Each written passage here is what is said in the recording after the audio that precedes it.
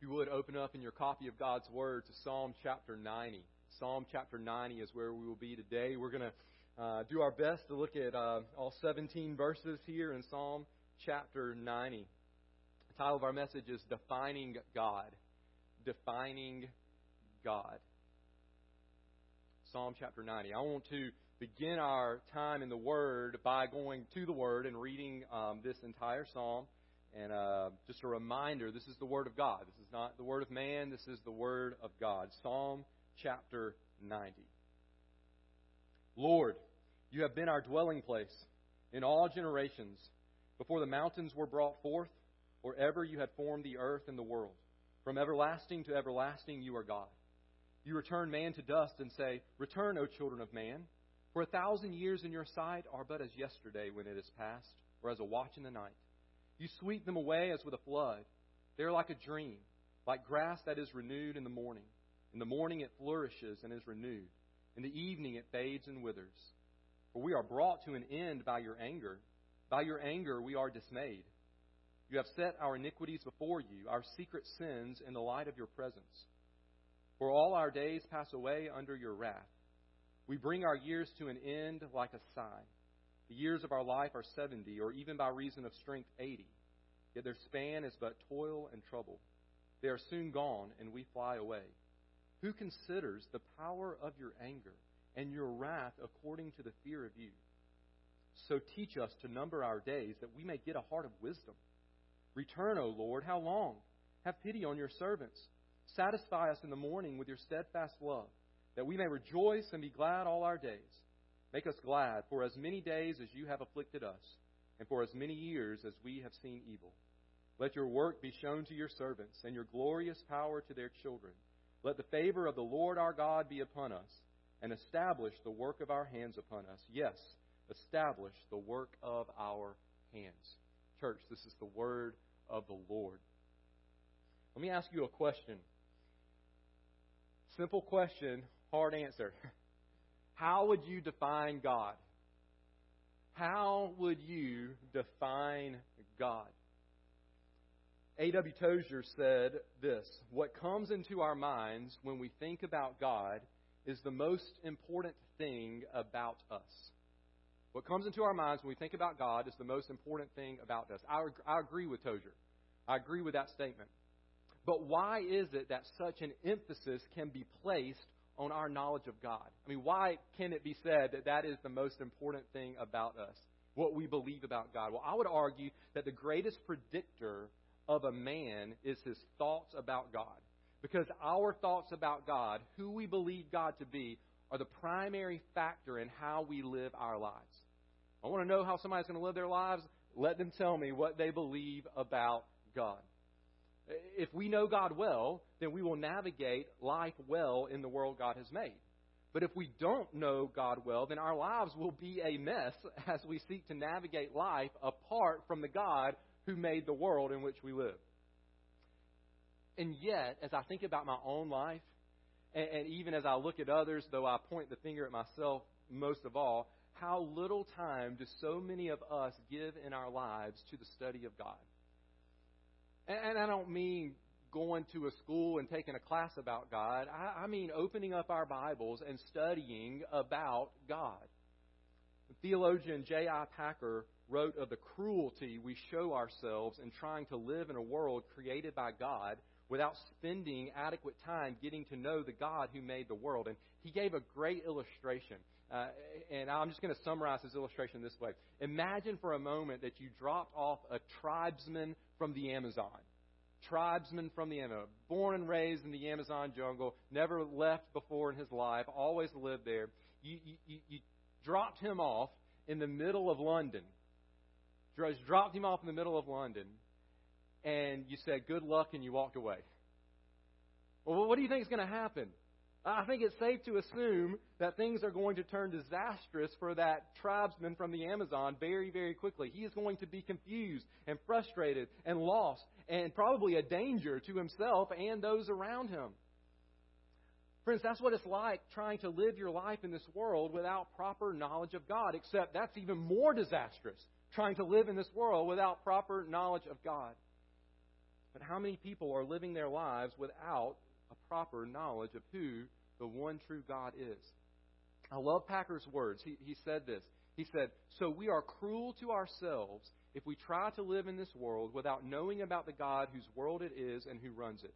The world becomes a strange, mad, painful place, and life in it a disappointing and unpleasant business for those who do not know about God." And I love this sentence here. He says, "Disregard the study of God, and you sentence yourself to stumble and blunder through life blindfolded, as it were, with no sense of direction and no understanding of what surrounds you. This way, you can waste your life and lose your soul." Strong, powerful words. Very, very true words. And this is why our thoughts about God must be shaped by Scripture, what God has revealed to us about who He is, so that we don't stumble and blunder our way through life blindfolded. Now, in Psalm chapter 90, we learn this. I'm going to give you a weighty, meaty summary statement, but this is a meaty, weighty psalm, okay? Here's our summary statement. Despite the vast difference between the eternal God and frail humanity, God's steadfast love means He is able to provide Himself as a dwelling place for sinners who deserve His wrath. I know that's a lot, but it's a lengthy psalm, and there's a lot here. Despite the vast difference between the eternal God and frail humanity, God's steadfast love means that He is able to provide Himself as a dwelling place for sinners who deserve His wrath. You want Psalm 90 in a nutshell? There it is, right there. Now, last week I shared with you that for several weeks we're going to be studying various Psalms in order to see what they teach us about different doctrines in theology. Last week we began with the doctrine of revelation. We began with the doctrine of revelation, and we learned that we can know things about God because God has revealed Himself to us, and we talked about ways in which God has done that. Today, we have before us this magnificent psalm and a magnificent doctrine. Psalm chapter 90 and the doctrine of God. The doctrine of God. Now, we could turn really to any passage in Scripture and talk about the doctrine of God, because all of Scripture is about God. It is His self-revelation of Himself to us. But I chose this passage particularly because I think it provides us with a great overview of who God is, especially when it comes to God's character. And yet, and we kind of talked about this last week, because a right understanding of God leads you to a right understanding of yourself, Psalm 90 will not only teach you about God, Psalm 90 will teach you about you. My prayer is that as we learn about God and ourselves, that we will not walk blindly through this world, but we will walk well. We'll walk as someone who defines God correctly as we walk through this world that He has made. Let me share with you 3 truths from Psalm chapter 90 today. Number one is this. God's eternal nature exposes your fast approaching death. God's eternal nature exposes your fast approaching death. The psalm begins this way. It's just beautiful, glorious words. If you're looking for some verses to memorize, commit to memory, try verses 1 and 2 of Psalm chapter 90. Try the whole psalm if you want to, but start with verses 1 and 2. Beautiful words. Lord, you have been our dwelling place in all generations. Lord, you have been our dwelling place in all generations.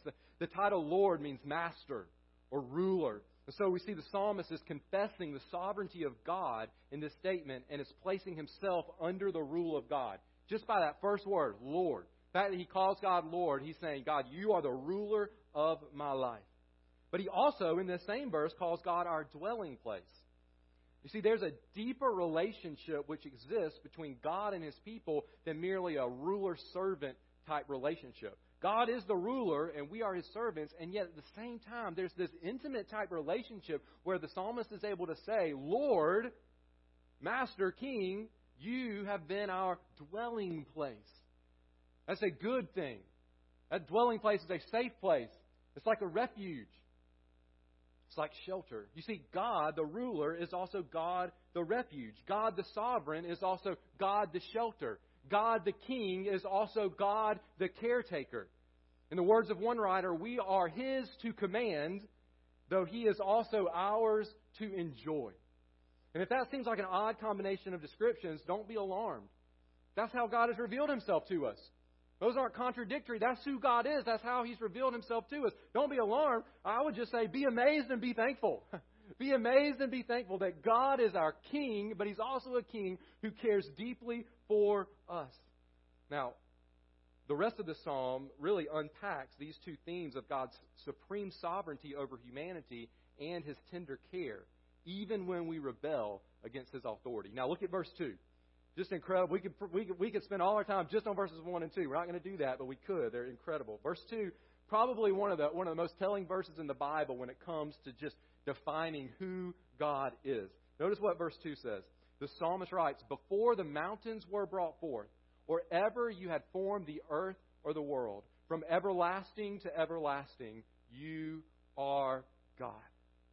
So many things we can learn just in that one verse. We learn that God is the creator of the whole world. We talked about that some last week in Psalm 19. We learned that God alone is God.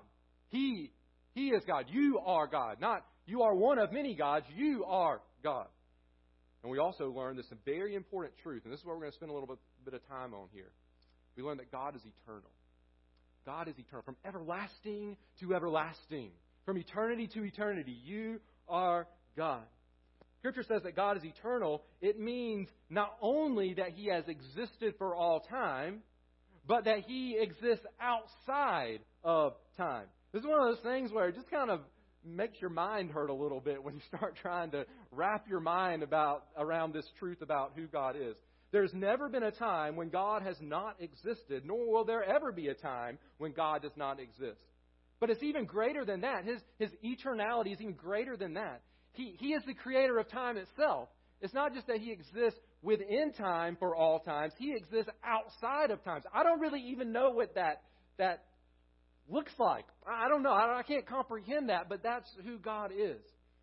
In a moment, we're going to look at verse 4 a little bit more closely, but skip ahead for just a moment. Notice that it says, "For 1,000 years in your sight are but as yesterday when it is past, or as a watch in the night." Why don't you consider for a moment how long 1,000 years seems to us? It's a very long time, right? But to God, it's just like a day. Even more than that, it's like a watch in the night, which is equivalent to just a few hours. The point is that all time is simply the present for God.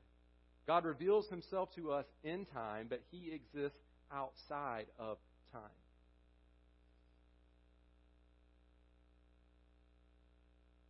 It's hard to wrap your mind around, isn't it? But that's our God. That's how sovereign, that's how in control He is. Now, just as we saw last week, it is impossible to think about God without also thinking about ourselves, because the more we understand who God is, the more we understand rightly and accurately who we are. I heard about a people group in Suriname, which is a country in South America, and this group of people, they have lots of proverbs, that they live by, and they like to quote to one another. And one of their proverbs is this: "I see a spoon, I think of rice." I see a spoon, I think of rice. I mean, maybe I put it this, for me, I would say, I see a grill, and I think of burgers, right? The point is, I see one thing, but it makes me think about something else. I see a spoon, but I don't think about the spoon. I see the spoon, I think of rice. And the same thing is kind of true when it comes to God. I see the eternal nature of God in this passage, but my mind all of a sudden goes to my fast approaching death. I see God and how eternal He is, and it makes me think about how not eternal I am. He is infinite. I am not. The psalmist continues to speak about the eternal nature of God, but he does so in relation to the non-eternal nature of humanity. Look at verse 3. He says, "You return man to dust and say, 'Return, O children of man.'" Now, to be returned to dust is a reference to our death. To be returned to dust, he's speaking of our death. And again, we see the theme of God's sovereign rule of our lives. He is the one who returns us to dust. Notice that. He is the one who returns us to dust. He is the one who holds our breath in His hand, as Job says. He is sovereign over our very life and over our death. But the focus here is on the shortness of our lives compared to the everlasting nature of God. We die. God does not. We live inside of time here on this earth for only a short period of time, but the same is not true of God. The psalmist says in verse 10 that for most people, about 70 or 80 years, right? That's maybe kind of an average. Maybe it was in this day and time. It seems like it was. Verse 10, 70 or 80 years. Now, of course, somebody might argue, well, there was a time when people lived like almost 1,000 years, right? There was a time when people lived almost 1,000 years. That's true. The book of Genesis, which was written by Moses, who also was very likely the human author of Psalm chapter 90, he talks about the length of people's lives before the flood. It was after the flood that God shortened the lifespan of people. But before the flood, people lived a long time. Methuselah, he's the oldest guy we have recorded in the Bible. You might know how old he lived to be? 969 years. That's a long time. And yet, there's no room for even Methuselah to boast about how long he lives, because 1,000 years, it's like a watch in the night for the Lord. It's nothing. We could live 1,000 years, and it would still be just nothing compared to how eternal God is. The shortness of our lives is illustrated here in 3 ways in verses 5 and 6. Notice these 3 ways that God illustrates how short our lives are. It says, you sweep them away as with a flood. It's the first illustration. They are like a dream, second illustration, and like grass, third illustration, that is renewed in the morning. In the morning it flourishes and is renewed. In the evening it fades and withers. I'm sure you've seen video footage. I hope you've never seen it in person and been a part of it, but I'm sure you've seen video footage of homes being swept away in a flood. You ever watched that? It's horrible to watch. But you ever notice how quickly it happens? I mean, it's just this home is sitting here, and within a matter of seconds, it's gone, right? I mean, just rips it off the foundation, it's gone. How quickly that happens. And we've all had dreams in the night. I had some crazy dreams last night. Thankfully, I can't remember them. They were just weird dreams. But we have those dreams, but as quickly as you have them, you wake up and they're gone, right? Just like that. Those dreams are gone. In the Middle Eastern setting of this psalm, grass could sprout in the morning, and by evening, the scorching Middle Eastern sun would have withered it away. Pops up in the morning, by evening, it's gone. Friends, God is eternal, but you are not. And not only are you not eternal, but listen, this is such an important truth. Your death is quickly approaching. I don't care how old you are. I don't care how young you are, how old you are. Your death is quickly approaching. Now, we don't like to talk about death. We don't like to think about death. We try our hardest to put off death. Yesterday, I typed in the search engine on the internet. I typed this in, reversing aging. Just typed in those 2 words, reversing aging. 8.6 million hits. 8.6 million articles and videos and commentary on reversing aging. And they weren't all saying, that's foolish. They were all telling me how I could reverse aging in my life. I found tips to help me reverse the aging process. I found news stories telling me that scientists are developing ways to reverse the aging process. I found a video of a Harvard professor who, if I had actually watched all of it, and I didn't, I was not going to waste my time doing that. But if I had watched all of it, he was going to tell me how I could reverse the aging process. He has a book, and this is the title of his book, Lifespan, Why We Age and Why We Don't Have to.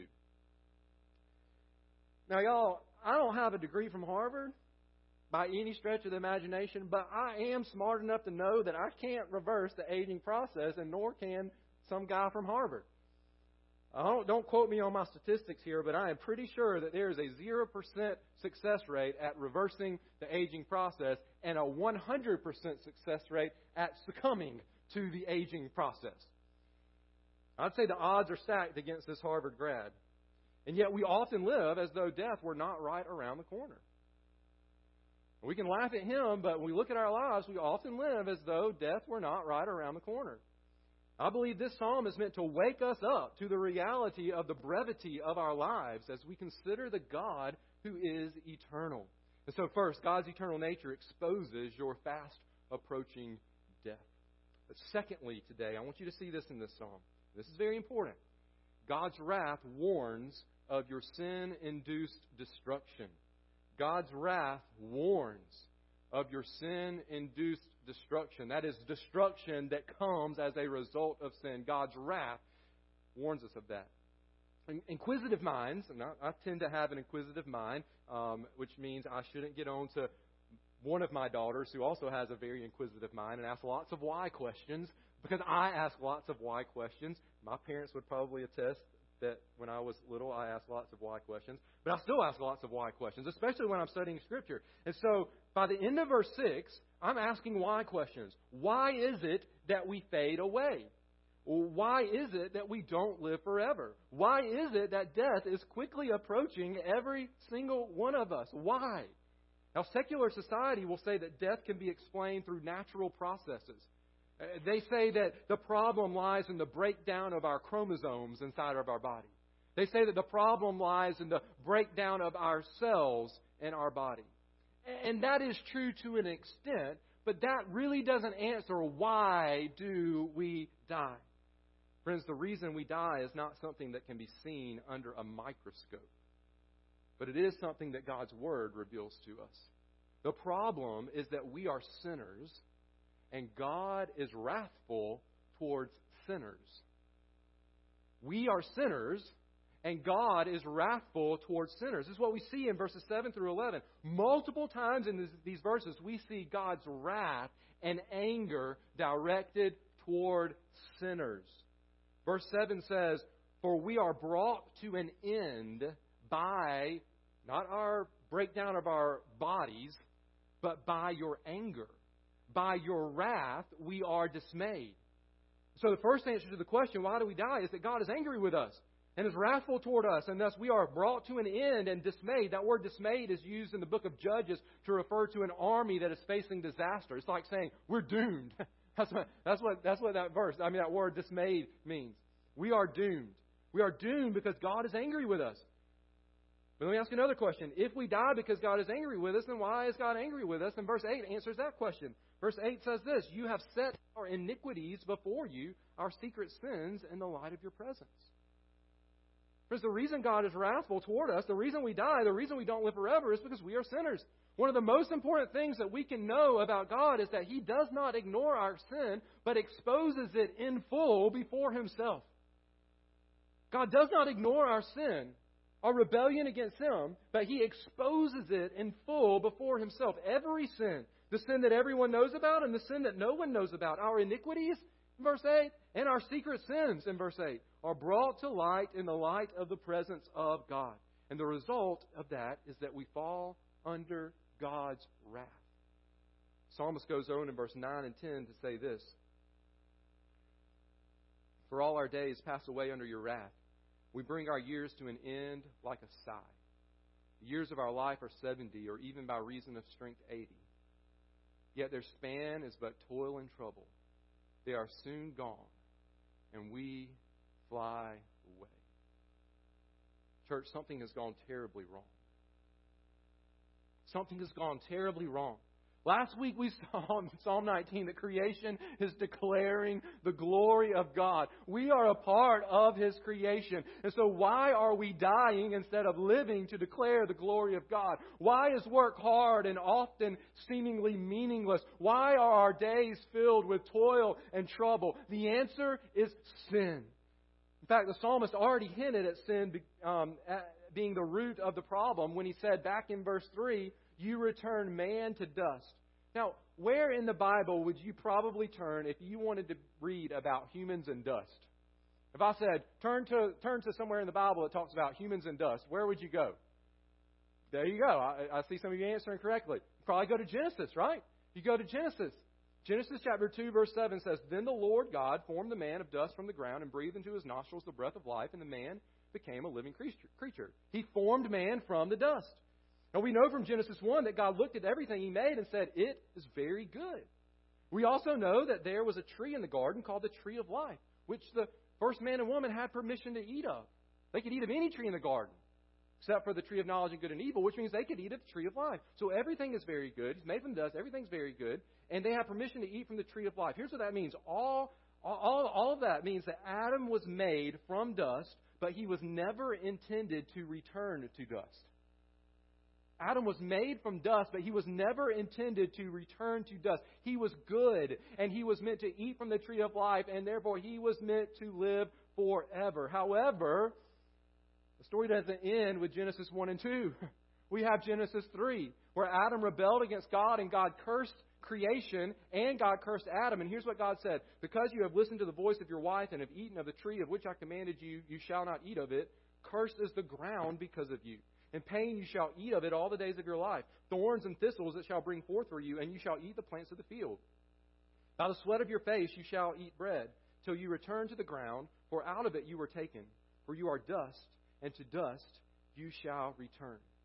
See what's happened here? The reason we return to dust, the reason we die, is because of sin. The reason work is hard and life is filled with pain and toil and trouble and sorrow is because of sin. Adam felt the effects of sin in his life. Moses felt the effects of sin in his day. One commentator suggested that Moses may have written this psalm in response to the events that took place, recorded for us, in Numbers chapter 20. You know what happens in Numbers chapter 20? His sister Miriam dies. Then Moses sins against God, and God punishes him by telling him he's not going to be able to go into the promised land. And in the end of the chapter, his brother Aaron dies, who was also the high priest of Israel. Sin and death. Sin and death. And certainly the nation of Israel, reading this psalm while they were in exile and returning to their land which had been destroyed, understood the heartbreak of sin and death, and sin and death. And nothing changed between the Old and the New Testaments. Hear the words of the Apostle Paul in Romans chapter 5, verse 12. Therefore, just as sin came into the world through one man, and death through sin, so death spread to all men because all sin. And then in Romans chapter 6, verse 23, for the wages of sin is death. Sin and death. Sin and death. And friends, the same is true today. We see it all around us. We see it in ourselves. Sin and death. Sin and death. Sin wreaks havoc and destruction in our lives, bringing our lives to an end, though God designed us originally to live forever. Here's the thing. If we ignore the truth that God is wrathful, then we will probably ignore the problem of our sin. You see what the psalmist is doing? He's making us look at the spoon and think about the rice, right? He's saying, look at God and see His wrath, but let that make you think about how sinful you are. The psalmist ends this section in verse 11 with a probing question. He asks this question. This question, man, it's been in my mind as I've been studying this. Who considers the power of your anger and your wrath according to the fear of you? Who considers the power of your anger and your wrath according to the fear of you? O sinner, have you considered the power of the anger of the eternal God of the universe? Have you considered the wrath of God according to the measure of disrespect you have shown Him through all of your sinning? Church, we must wake up to the reality of our impending death so that we will wake up to the reality of our sin, so that we will realize that we are sinners under the wrath of the Almighty God. And the only just punishment for rebelling against an eternal God is eternal punishment. But it's even worse than that. Our sin is so deep that Scripture says we are dead in our sin. That means left to ourselves, we will not wake up to the reality of our sin and God's wrath. And so we need divine intervention. We need God to do for us what we cannot do for ourselves. And that's exactly where the psalmist turns to in the last section of this psalm. Praise God, there is more to this psalm. God is eternal, church. God is wrathful, church. But God is also compassionate. God is a compassionate God. The third truth I want to share with you is this. God's compassion provides you with a grace-based salvation. God's compassion provides you with a grace-based salvation.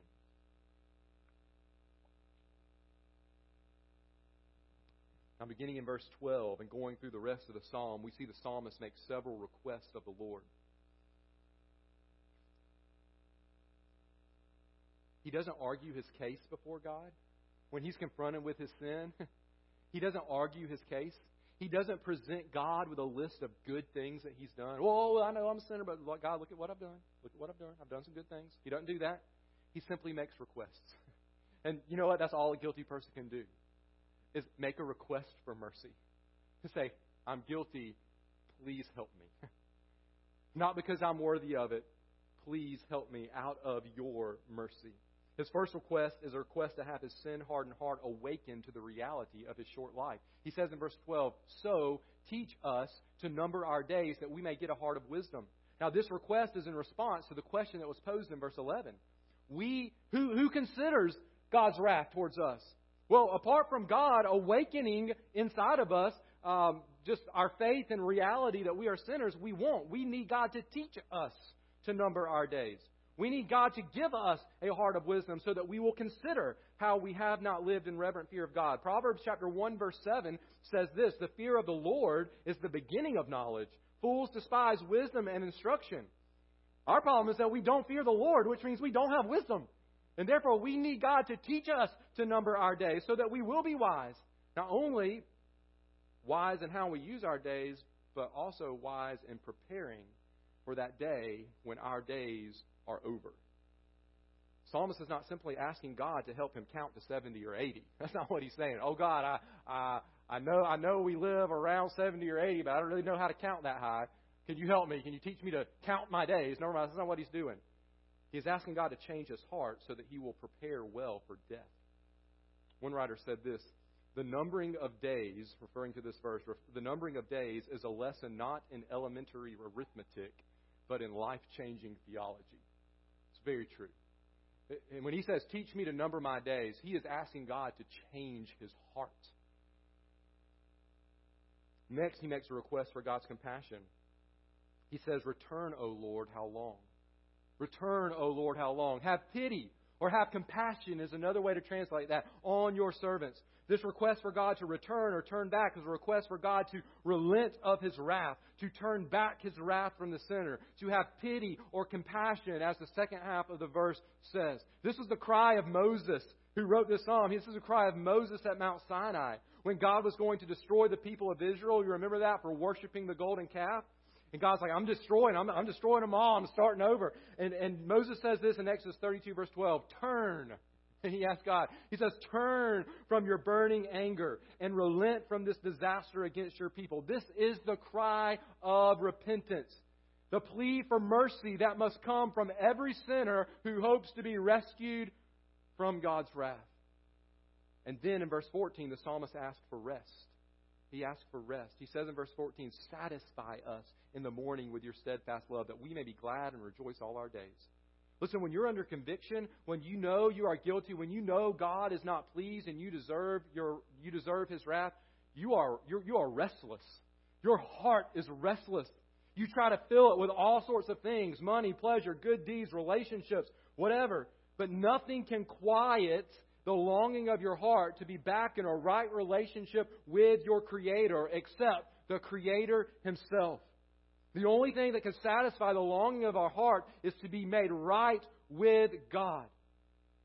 And we can be made right with God because God is steadfast in love towards sinners. Because of His steadfast love, God can satisfy us in the morning with mercies which are new, church, new every morning. Augustine, the church father, said this, you made us for yourself, and our hearts find no peace until they rest in you. I wonder today, is your heart restless? Because you know that you are under the wrath of the Almighty God, and you tried everything, but it's not fixing that problem of sin in your life. The satisfaction then that God gives us leads to gladness and joy in the place of wrath and doom. And this takes us straight into the next verse. Verse 15, where we see a specific request for gladness or joy. Verse 15 says, make us glad. Here's the request. Make us glad for as many days as you have afflicted us and for as many years as we have seen evil. Now, this is an incredible request. We're under the wrath of God, and yet the person under the wrath of God is asking God to make him glad. It's an incredible request, but this request doesn't even go far enough. It doesn't go as far into the love of God as God in Christ is willing to take us. Notice the specific request. The psalmist requests in verse 15, he requests for gladness that matches his affliction. You see that? Give us gladness that matches how afflicted we are. But church, the gospel of Jesus Christ gives us gladness that exceeds our affliction. Romans chapter 8 verse 18 says, for I consider that the sufferings of this present time are not worth even comparing with the glory that is to be revealed to us. And in 2 Corinthians chapter 4, verse 17, we find these words. For this light momentary affliction is preparing for us an eternal weight of glory beyond all comparison. I like what one writer said. He said the New Testament will outrun this modest prayer for joys to balance sorrows. In other words, as incredible as this request is, it doesn't even come up to the level of grace that God is willing to show us. He's not even asking God for as much as God is willing to give. Certainly God, through His compassion and love, provides us with far more than just an amount of joy equal to the sorrows of this life. For the eternal God, church, saves us for all of eternity. He replaces the sin-induced destruction of our short lives here with the eternal happiness of dwelling with Him and in Him forever and ever and ever. And then in verse 16, the psalmist requests that God's powerful work be shown both now and to coming generations. He says this in verse 16, let your work be shown to your servants and your glorious power to their children. Now, based on the context, the powerful working of God that he's referring to here must be God's work of salvation. And so what the psalmist is asking is for God to reveal this work to Himself, to those around Him, and to those who will come after Him. He wants God to continue revealing Himself as the God who saves sinners from their sin. But if Moses only knew, if Moses, making this request, God, keep revealing Yourself as the God of salvation, if he only knew the extent to which God would show His glorious power of heart-awakening, wrath-turning, joy-giving, eternally satisfying, compassionate, steadfast love. If he only knew, for God so loved the world, that He gave His only Son, that whoever believes in Him should not perish, but have everlasting life. If he only knew what was coming, knowing that you were ransomed from the futile ways inherited from your forefathers, not with perishable things such as silver or gold, but with the precious blood of Christ, like that of a lamb, without blemish or spot. If he only knew that in this the love of God was made manifest among us, that God sent His only Son into the world so that we might live through Him. And this is love, not that we have loved God, but that He loved us and sent His Son to be the propitiation for our sins. If he only knew that for the wages of sin is death, but the free gift of God is eternal life in Christ Jesus our Lord. God certainly was going to continue revealing Himself as the God who is powerful to save, and He was going to do that, and He has done that through Jesus Christ. It is through Christ and Christ alone that salvation from the wrath of God has been accomplished for you and for me. Jesus took God's wrath towards us upon Himself when He hung on the cross and bled and died. He did it for our sins, and He conquered death, the consequence of sin, by rising up from the grave. And so through Jesus, God is able to provide you with a free gift of salvation if you will believe in Him. You don't have to work for it. It is a gift. And that's exactly where the psalmist ends in verse 17, with a request for God's grace. It's like he's asking for these things, and he finishes by saying, and please just give it to me, because I can't earn it. I don't deserve it. Look at the last verse in this psalm. Let the favor, some translation would say the beauty or the pleasantness, or you could even say the grace of the Lord our God be upon us, and establish the work of our hands upon us. Yes, establish the work of our hands. Church, our only hope of being rescued from the wrath of the eternal God is for that same God to shower us with His favor, with His grace, which He does through Jesus, His eternal Son. And when He does that, go back to verse 1, He becomes our dwelling place for all generations. Oh, the glory and the wisdom of God, the eternal God, under whose wrath we should fall, becomes our dwelling place, under whose shelter we rest. You can never come up with that. I can never come up with this grand plan of salvation. And now our lives can have meaning. Now our labor is not in vain. Now we work for the Lord. Now He establishes our work, as He repeats 2 times in verse 17. Because our work is filled with meaning, because it is flowing from His grace. As the poet said, only one life will soon be past, and only what's done for Christ will last. Church, we are ruled by a great God who is eternal, wrathful, and compassionate toward repentant sinners. So let me ask you a question. Is this God your dwelling place today? Won't you confess your sin and request His compassion? Won't you trust in Jesus today if you have never done so? God's wrath is real, but praise God, so is His compassion. In the words of Psalm chapter 30, verse 4 through 5, sing praises to the Lord, O you His saints, and give thanks to His holy name, for His anger is but for a moment, and His favor is for a lifetime. Weeping may tarry for the night, but joy comes with the morning. Do you see it now?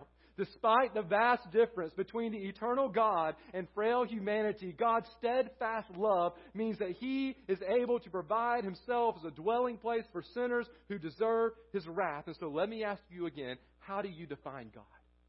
How do you define God? It's the most important thing about you. Friends, don't walk through life blindfolded to the truth about God. Ask God to help you see Him for who He really is. And then ask Him to help you. Follow Him as He directs your path. Would you pray with me? Father, your word rings true.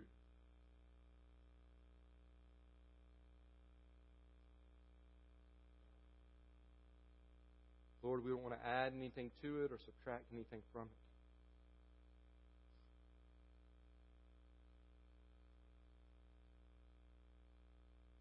God, thank you for telling us who you are.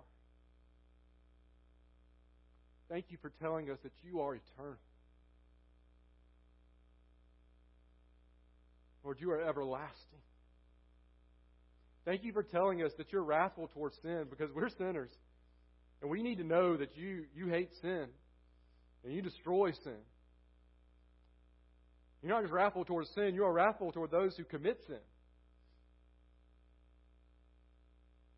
God, thank you for telling us that you are compassionate, steadfast in love. That you give us grace and you fill us with joy and you satisfy the longings of our hearts with you. God, you are our sovereign ruler, but you have also done everything that is necessary to become our dwelling place. Lord, we deserve to be rejected from you, and yet we get to dwell not only with you, but in you. You are our dwelling place. Lord, it's because of Jesus. It's because of what you did on the cross and pouring your holy and righteous and terrible wrath out upon your Son when we deserve it. God, if there's someone here today who has never trusted in Jesus for salvation, Lord, today I pray that they would see you as the eternal God, that they would confess that they are sinners before you and you deserve your wrath, and they would rest, they would trust, they would believe, they would place their faith in your compassion and your steadfast love displayed on Calvary's cross, that they would believe in Jesus and be saved for all of eternity. Father, for those of us who have trusted in Christ for salvation, Lord, help us not to take for granted who you are and how much you love us and how unworthy we are of that love. Father, may thoughts, right thoughts about you, lead us to sing praises to your name. Both here in this place when we're gathered together, but also as we leave this place. Every moment of every day, singing praises to you, God. In the name of Christ Jesus our Lord.